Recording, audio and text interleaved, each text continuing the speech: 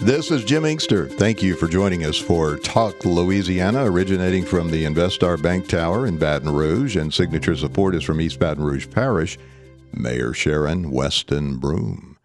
We begin on Mardi Gras Day, and by the way, happy Fat Tuesday to you, with Jennifer Marusak, who is the Executive Director of the Port Association of Louisiana. Now, this is not a government entity. It is a 501c3, and all the ports, 32 of them, are involved. The association's been around since 1984, so this is year 40. And Jennifer Marusak has been head for 6 years. Many of us remember her when she was the communications director for Governor Mike Foster in his second term.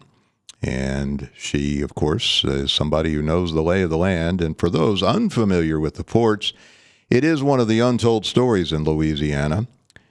Louisiana ports carry 25% of all waterborne commerce in the United States. That's 1/4. And the 5 Mississippi River ports comprise, in Louisiana, the largest port complex in the world, in the whole wide world. So it's a story that I think most people are probably aware we have ports and big ones, but not this big. It is a really huge operation, isn't it, Jennifer Marusak? It absolutely is. I mean, we have basically 3 classifications of ports that we talk about, and that's the deep water ports that support global trade. It's the coastal ports who enable the energy industry. I mean, Port Fourchon now services 100% of the deep water rigs down in the Gulf of Mexico. And in fact, we've created an energy addition subcommittee. I think Fourchon just announced an offshore wind farm that they're going to be working on. But we think energy transition is a misnomer. So we call it the energy addition because we all know oil and gas isn't going to go away. But then we have our inland ports as well that drive the local economies and fuel a lot of agriculture in this state, which is, of course, a huge industry in itself. 32 ports, and many of them are in South Louisiana, as you can imagine. But, of course, there's a port in Lake Providence. The port in Lake Providence is the fastest growing inland port in the nation. Isn't that something, in an area that's the poorest city Absolutely. in the nation? But they have to move that agriculture out of there, and that's how they do it. Well, some of the figures that Robin Dow has provided me, $33 billion in personal earnings are part of the Port Association as far as the ports they represent. State taxes, $2.4 billion, local taxes, $1.8 billion, and over 500,000 jobs. Direct spending is $96 billion, and the economic output, it's pegged at $182 billion. So this is a major operation. It probably rivals oil and gas as far as the economic influence on our state. And as a result of its sway in our state, anything that happens with it is significant. And right now, as I'm looking at you, you've got a copy of a legislative auditor's report I have not seen. Is there anything in there that is thought-provoking? I think there are several things in here that are thought-provoking. And as you said, we are talking about an industry that is responsible for 1 in 5 jobs in Louisiana. Now, that's 40 to 45% more direct jobs than the oil and gas industry. And, DOTD itself has determined that the state received $8 in taxes, jobs, and benefits for every $1 of investment. So if that's not a return on investment, I don't know what is. It's unmatched by any other industry in the state. Mm-hmm. But, this legislative auditor report that came out recently puts into perspective what we're doing compared to what other states are doing. Last year, Act 459 by the 2023 legislature created the Office of Port Development within Louisiana Economic Development, within that agency. And it's supposed to come online in July, but it hasn't been funded yet. So we need to see that office funded. And when you're looking at the recommendations for legislative consideration by the auditor, it basically all boils down to funding. They're asking for full funding for the Office of Port Development, a strategic plan for Louisiana ports, which we have been begging for. We have been begging for a strategic plan. Now, each of the ports have their own master plan, but we need a strategic plan for the port system. We think that's imperative. They talked for increased funding for ports. Right now, the past 8 years, let me back up a little bit. The past 8 years, Governor Edwards proposed and the legislature appropriated $39.4 million for the Port Development Fund. And that was an unprecedented amount. Now, former Governor Blanco, had given us $20 million a year. And some years under Governor Jindal, we got zero because we're not statutorily obligated to get any money from the state. All right. So you fared better under Blanco. And how did you do under John Bell? Edwards? We did more than double what we'd previously gotten under Governor Edwards. So we are under Jindal. Yes. Okay. More than double even than under Blanco. Edwards gave us more than double than what Blanco had given us, and sometimes Jindal gave us 0 or 6. And how's it looking under Governor Landry? We are waiting to see. You're waiting to see, and I guess that's why you welcomed my invitation to come on our show, because you've got a story to tell, and it's a big story. And I think, we're last in a lot of bad things, and we're first in very few good things. But this is one thing that is extremely good that we're first in, as far as we have the biggest port system in the world right here in our backyard. And as far as actual jobs, a listener notes that. And I'm relatively sure he's correct that farming actually has more jobs, and I believe that. But as far as money, which is what Lauren Scott, my dear friend, looks at, the ports and the oil and gas industry are ahead of farming. Well, go ahead. And I'll absolutely agreed with your caller that the port system moves that agriculture commodity. Well, they all tie in together. The port system's tied to all of it. Absolutely. Every bit of it. Absolutely. 877-217-5757. David in Atlanta. David, good morning. Hold on. Alexa, stop. I'd like to talk about this port in Violet. I worked for transportation companies in New Orleans, and I can tell you every study found that manufacturers look for locations with a good transportation system. Atlanta is doing very well. It's a rail hub. It's an air hub. New Orleans is already a rail hub. We need that facility, the container facility. We're blessed with the Mississippi River. It's a great resource for commerce. We have to build that Violet container port. It would be a wonderful shot in the arm for the Louisiana economy. All right. And I absolutely agree with you. That what has hindered traffic coming up further up the Mississippi is the height of the Crescent River Bridge, the Crescent City Connection Bridge. The bigger tankers that are coming out of the Panama Canal cannot get under that bridge. So we need that container facility in Violet to be able to take in more of our biggest competition right now for the Port of New Orleans, which is the only international container port that we have right now, is Mobile and Houston, because they don't have to get under bridges to be able to get to their final destination. Now, another thing that hurts us sometimes is that we do not have distribution centers in Louisiana, such as we've got 4 million people in the state, and Houston's probably got 7 million in Houston itself. So we need the distribution centers, and we need that container port in Violet as well. 877-217-5757 if you'd like to get in with Jennifer Marusak. The Port of Greater Baton Rouge, by the way, is also one of the biggest ports in the United States, but the Port of South Louisiana ranks number 1 in our nation for facilitating the most tons of cargo transported. And the Port of New Orleans, of course, that Jennifer mentioned, is the breadbasket of the world. It handles cargo, serves as a cruise ship terminal, and, of course, up that river we go, and that's where things happen as far as providing sustenance for our country. But these ports need TLC. They just don't stand there without support. And the infrastructure is something that we may take for granted.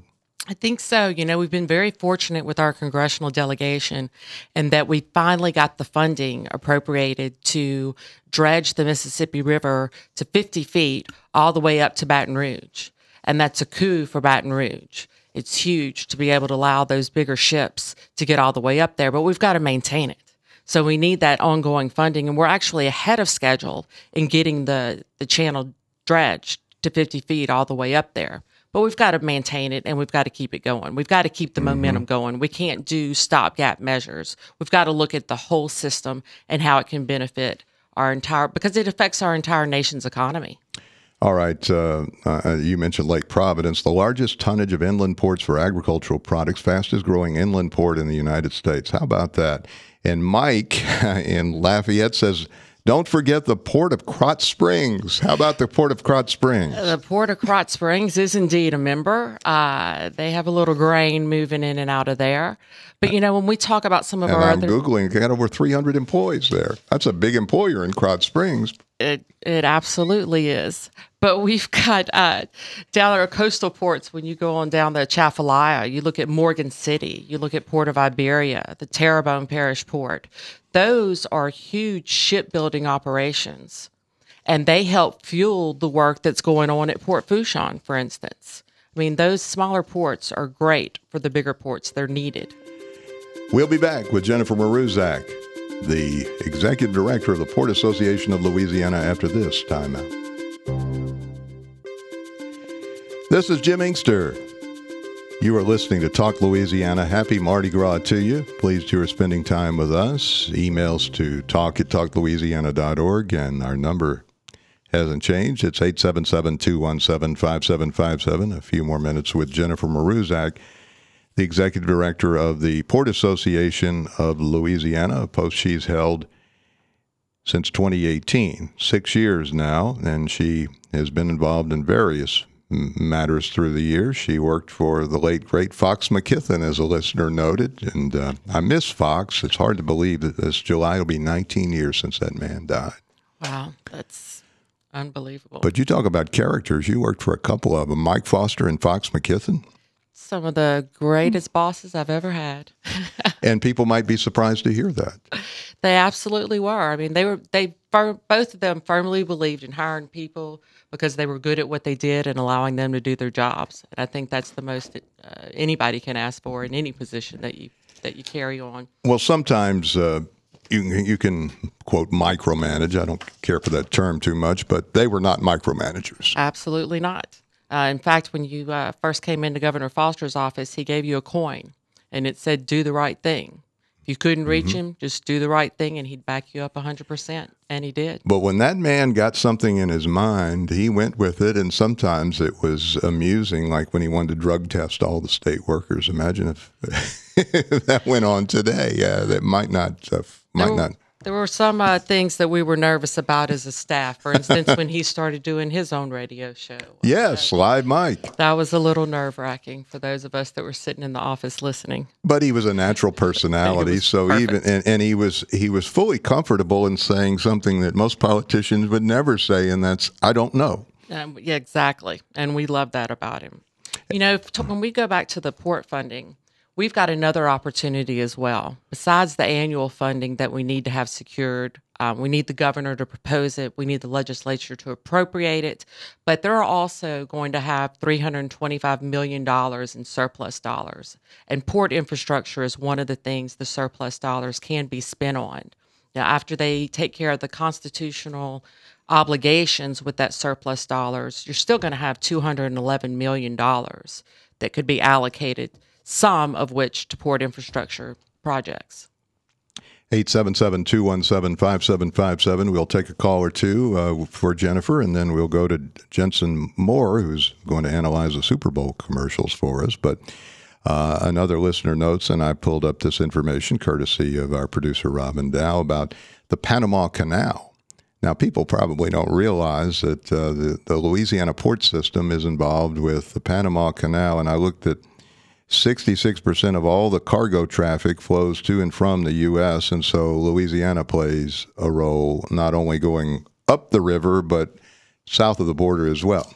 Well, that's one of the reasons that we talked about needing that container port down in Violet, is because they're bigger ships now. They call them Supermax ships that are coming through the Panama Canal since they widened it and deepened it.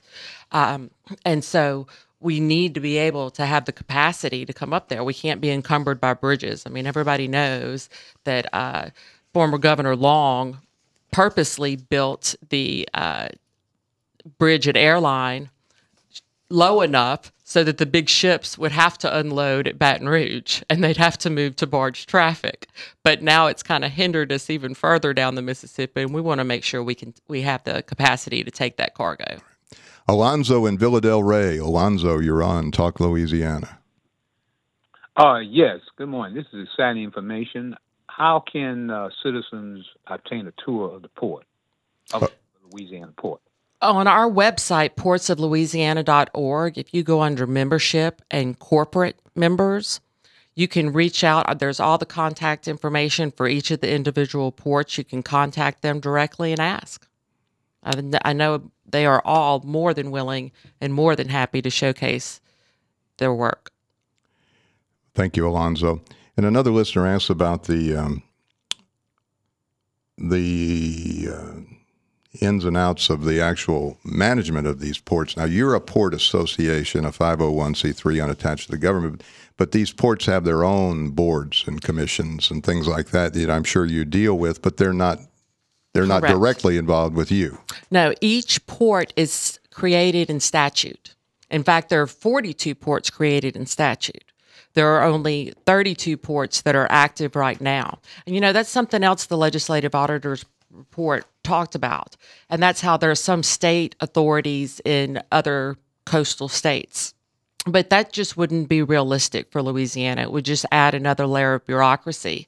If you look at states that are comparable with ports, such as Florida and Texas, they don't have state port authorities. And in fact, Georgia for instance, has a state port authority, but they have 4 ports, not 32. They only have 1 deep water port. They have 3 inland ports. I mean, we're talking apples to oranges when you're talking about the governance in other states and how it works in Louisiana and Texas and Florida. Well, we have a huge operation in a small state, so it's right. And most of our ports are all, they're specialized in the work that they do. Fouchon with the energy businesses. When you talk about Lake Providence and agriculture, you talk about Houma, Thibodeau, and Morgan City and shipbuilding. And the only international container in New Orleans. Those are all things that have to be taken into consideration. With the huge LNG industry over in Lake Charles and down in Cameron Parish. It is an amazing show of might when you look at some of these numbers. Port Fouchon services 90%. It's 100% now. Of all deep water? Yes. And shallow water rigs? Yes. In fact, if Cameron Parish was a country, they would be the 3rd largest country in exporting LNG right now. Cameron Parish itself. Well, thank you, Jennifer Marusak. We'll look forward to an update soon and very soon. Thank you for having me. I appreciate it. Who is the executive director of the Louisiana Port Association. We're joined now by associate professor at the University of Oklahoma. She's a mass comm specialist, Dr. Jensen Moore, who taught at LSU for many years at the Manship School. And for, I think this is the 13th consecutive year, she's here to analyze the Super Bowl commercials. And good morning to you, Dr. Moore.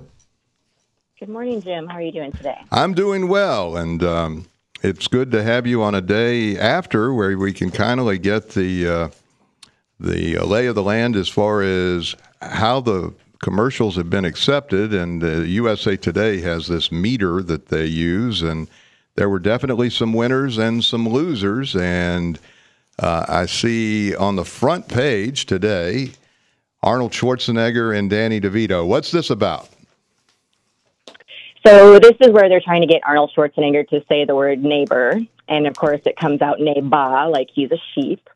And so at the end, you see them bring in Danny DeVito to say the word correctly for him because take after take, he just can't say it. So then he calls DeVito a backstabber. So that was really cute. And it actually kind of got a lot of top of mind awareness because it got played twice since this is the second time that the Super Bowl has gone into overtime. So we got to see the full version, the full 60 seconds, and then because of overtime, we got to see an abbreviated version for 30 seconds. So people kind of got a double dose of Arnold and Danny. And Arnold is now 76, and Danny is 79. A lot of oldies but goldies were trotted out. I saw Glenn Close, and of course the one with not Ben Affleck, but Christopher Walken. He got for walking. Yeah, that one got a lot of attention. And they did a good job of kind of melding that old school and new school. The walk-in ad especially brought in Usher at the end and kind of looked at Usher and said, "Don't you have some place to be?" Alluding to Usher having to go and do the halftime show. And you mentioned the Ben Affleck one as well, which I believe took second in the USA Today ad. Yeah. And that was star-studded. Of course, Matt Damon, Jennifer Lopez, Tom Brady, lots and lots and lots of actors in ads this year, which is kind of different. Last year, there was a big play on nostalgia and AI. So having more actors this year was really kind of a throwback to some of our earlier Super Bowl years. We're hearing the voice of Jensen Moore, professor of journalism at the University of Oklahoma, formerly at LSU, and she's assessing the Super Bowl commercials. By the way, the game was a good one. Overtime. Chiefs won 25-22 over the 49ers. We're back after this.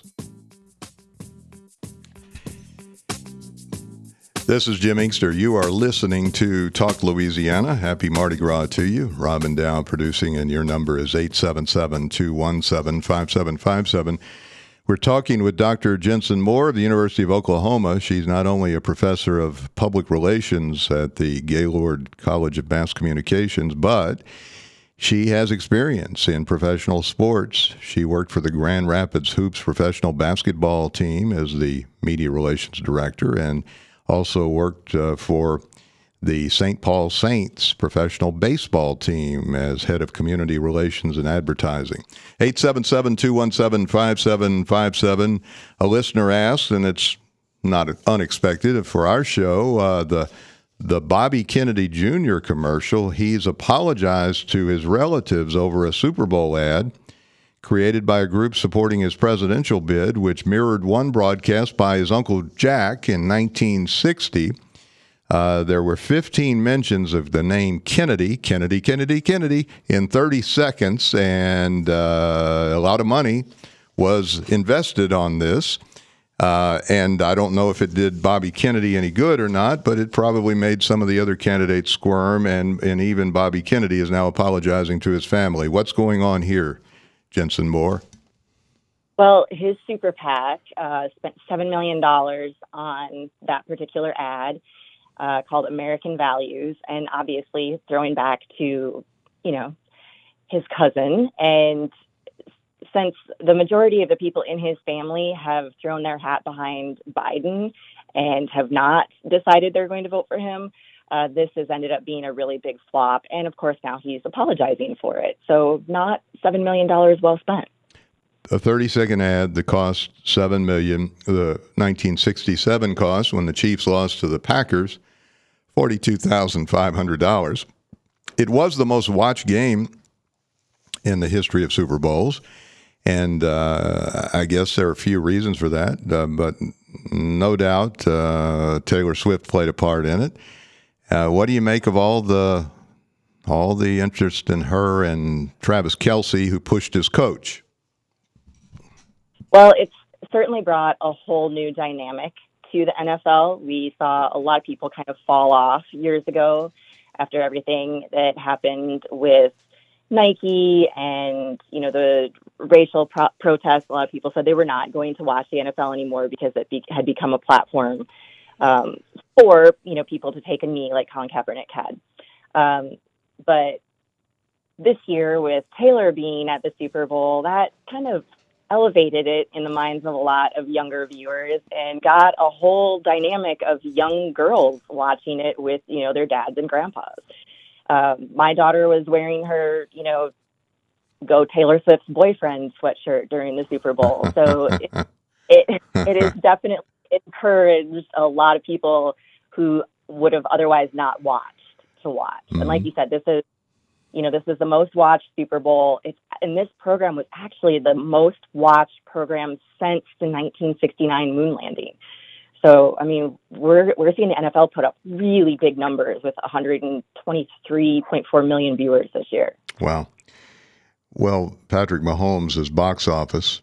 Shame on Jim Nantz of CBS for not asking either the coach Andy Reid or the player involved, Travis Kelce, about the push and the yelling. That was irresponsible.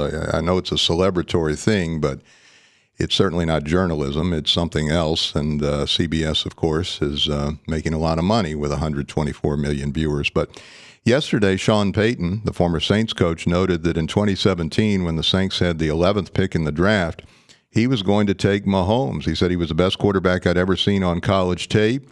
He called Drew Brees to tell him nothing personal, but we're going to draft a quarterback if Mahomes is available at pick 11. Well, the Chiefs traded ahead of the Saints right before pick 10, and Peyton knew what was coming. He goes, there goes our quarterback. He said to Mickey Loomis, the Saints did okay. They took Marshawn Lattimore, but it was a missed opportunity. Can you imagine if Patrick Mahomes had been the heir to Drew Brees in New Orleans, Jensen?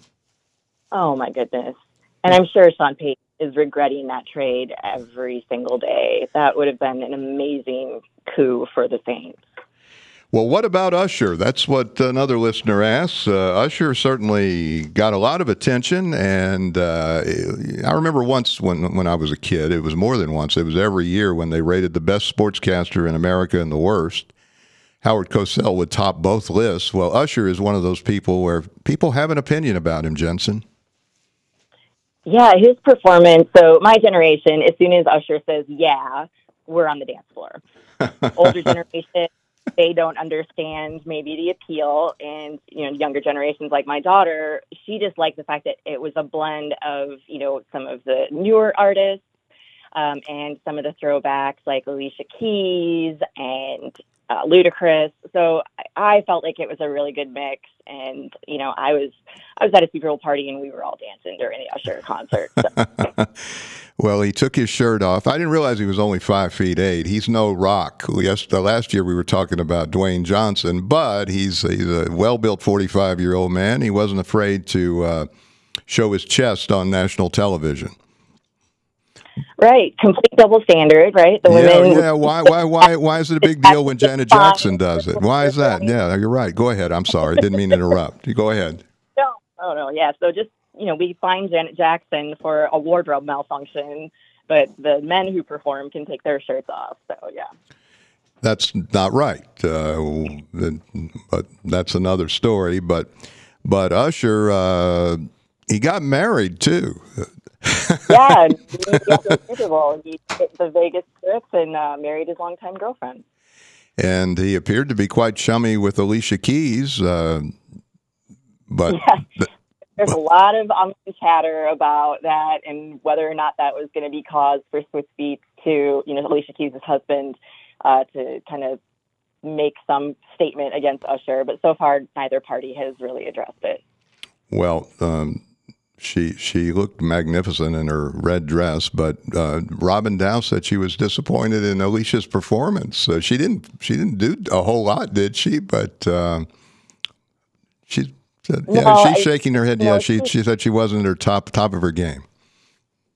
She's known for really hitting the piano and the strong vocals, and I don't think she had enough time to really do either and shine like she usually does. Well, and she didn't hesitate to take a secondary role. She's a pretty big star, too, like huge. Yeah. Listener asks about the ones that didn't do well. What were the real duds? You mentioned Bobby Kennedy, but $7 million is a lot of money to spend. And his, by the way, is listed last in the USA Today meter, American Values. What were some of the others? So anytime that you bring in those big celebrities, you're not only paying the $7 million for the airtime, but you're also paying for those celebrities.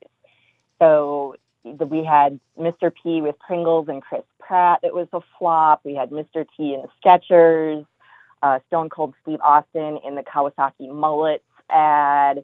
And then a pairing which could have done really well, Zach Braff, Donald Faison, and Jason Momoa singing about that home internet feeling was a flop. And then the one that really grossed me out was Kate McKinnon taking a big spoon of mayonnaise in the Hellman's Mayo Cat.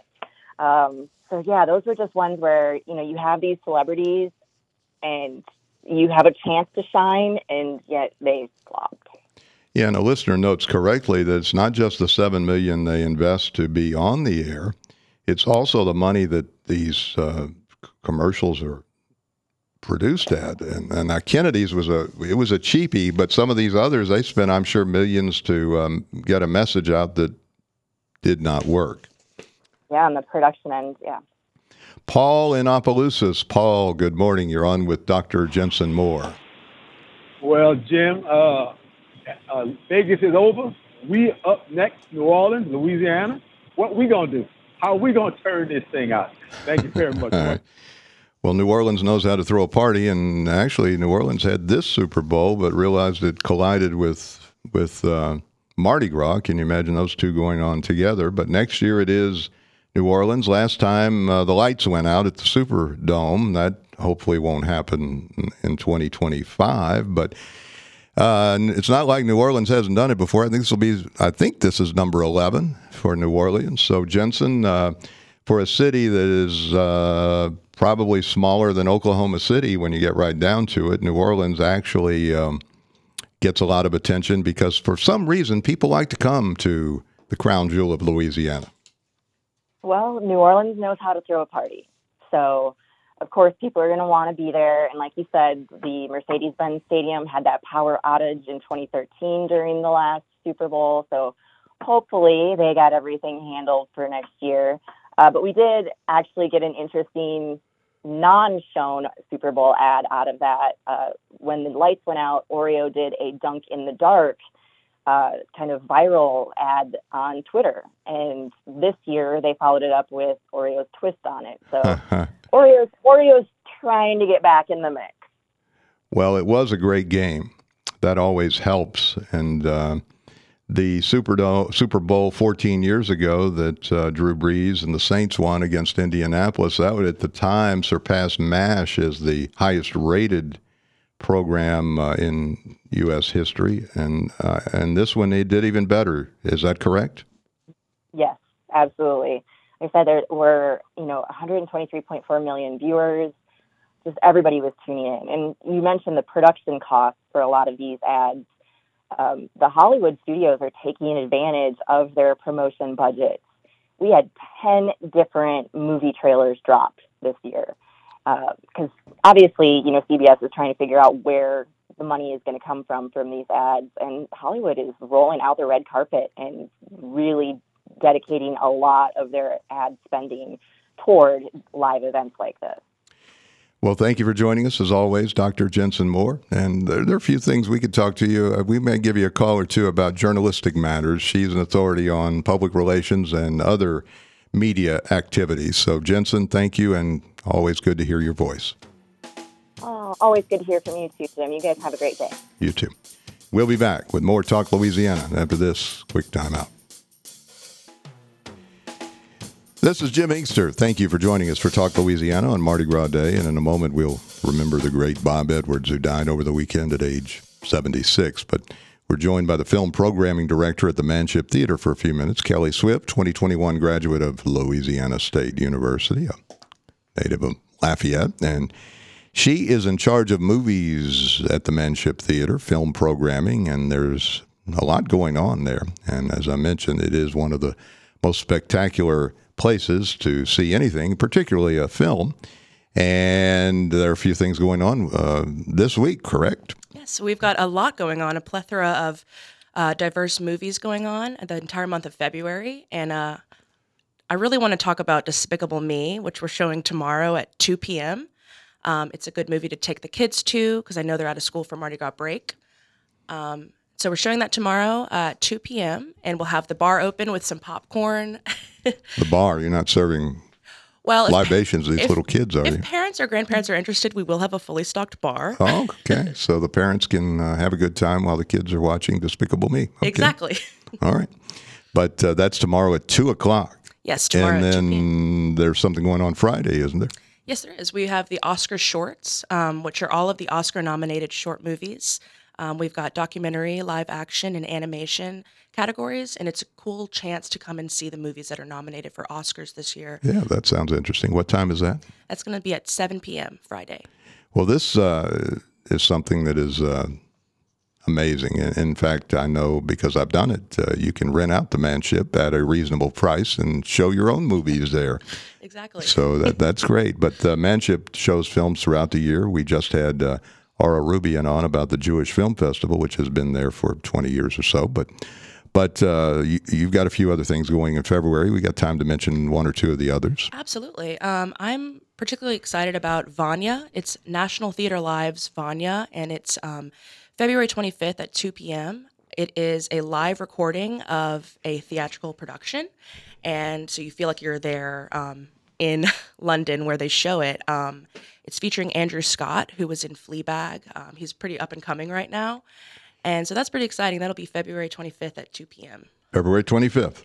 60th anniversary of Cassius Clay beating Sonny Liston for the heavyweight championship in Miami, Florida, long before you were perfect day for Vanya. But there was a great movie about that last year involving One Night in Miami. I'm trying to think of the name of it, but it involved the conversation after the fight with Jim Brown and Sam Cooke.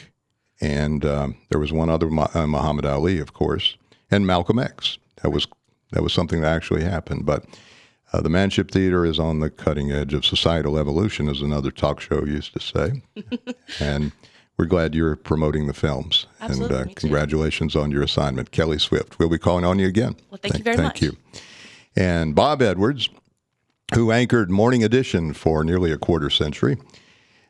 We have many interviews with him through the years, but the last was in 2019. He was in failing health, but he joined us on the 40th anniversary of Morning Edition. People may not remember, but he was, with All Things Considered, with Susan Stamberg, who recently left.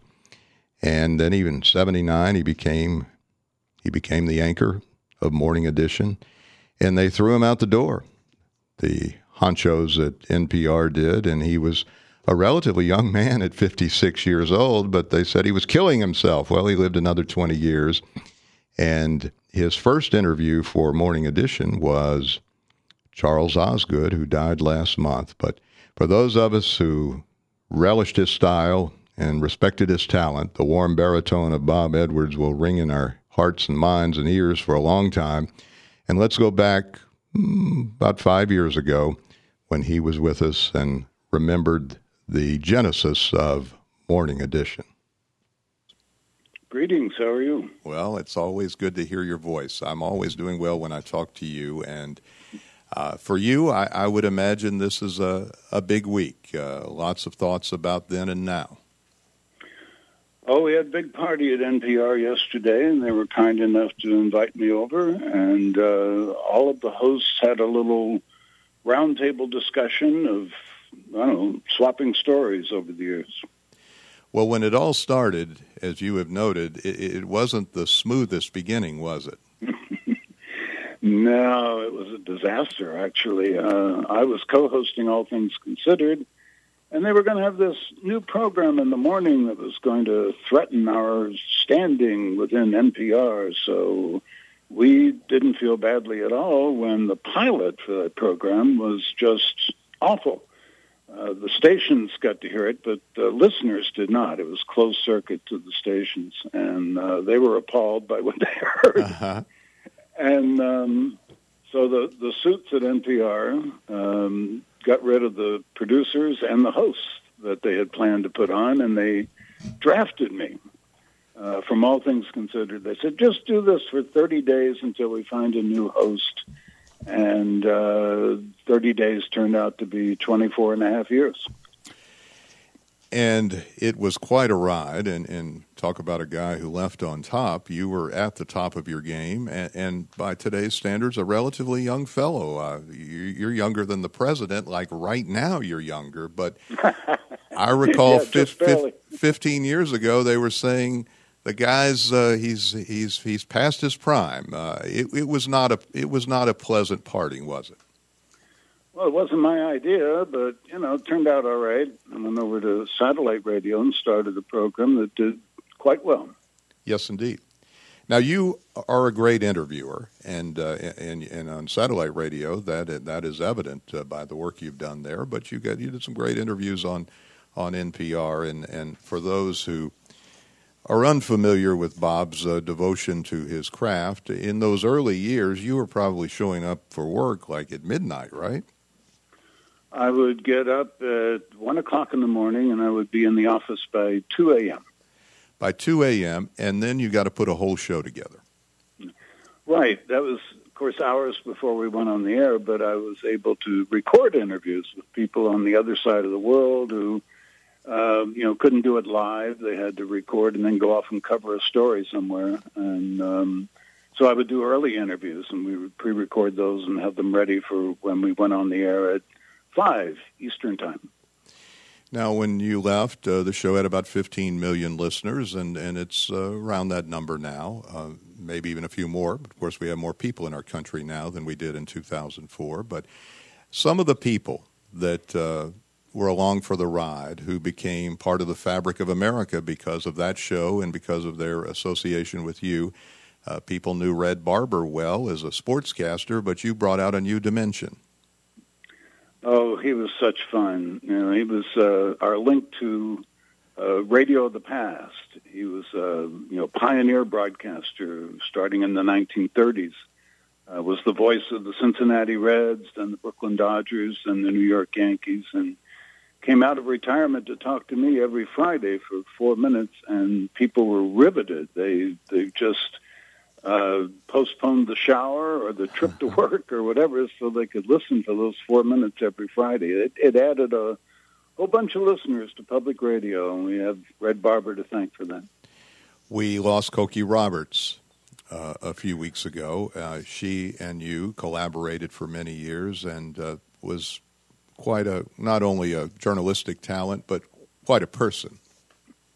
Oh, she was a gem. Someone who was literally raised in the House of Representatives. Her father was Hale Boggs, who was majority leader and would have been speaker had he not died in a plane crash in Alaska while campaigning for a congressman there. But she was fantastic. She knew more about this government and its history than anybody I know, and was a joy to talk to for all those years.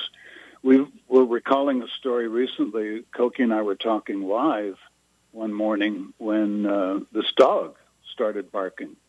And neither of us mentioned it because we were continuing the illusion that Cokie was in the studio with me. She was not. She was at home in her jammies talking to me on a very sophisticated phone line, which sounded like she was in the studio.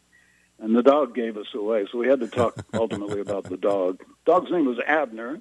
One listener correctly identified it as a basset hound. I love our listeners. They're very sharp. See, sometimes those impromptu events are the most memorable.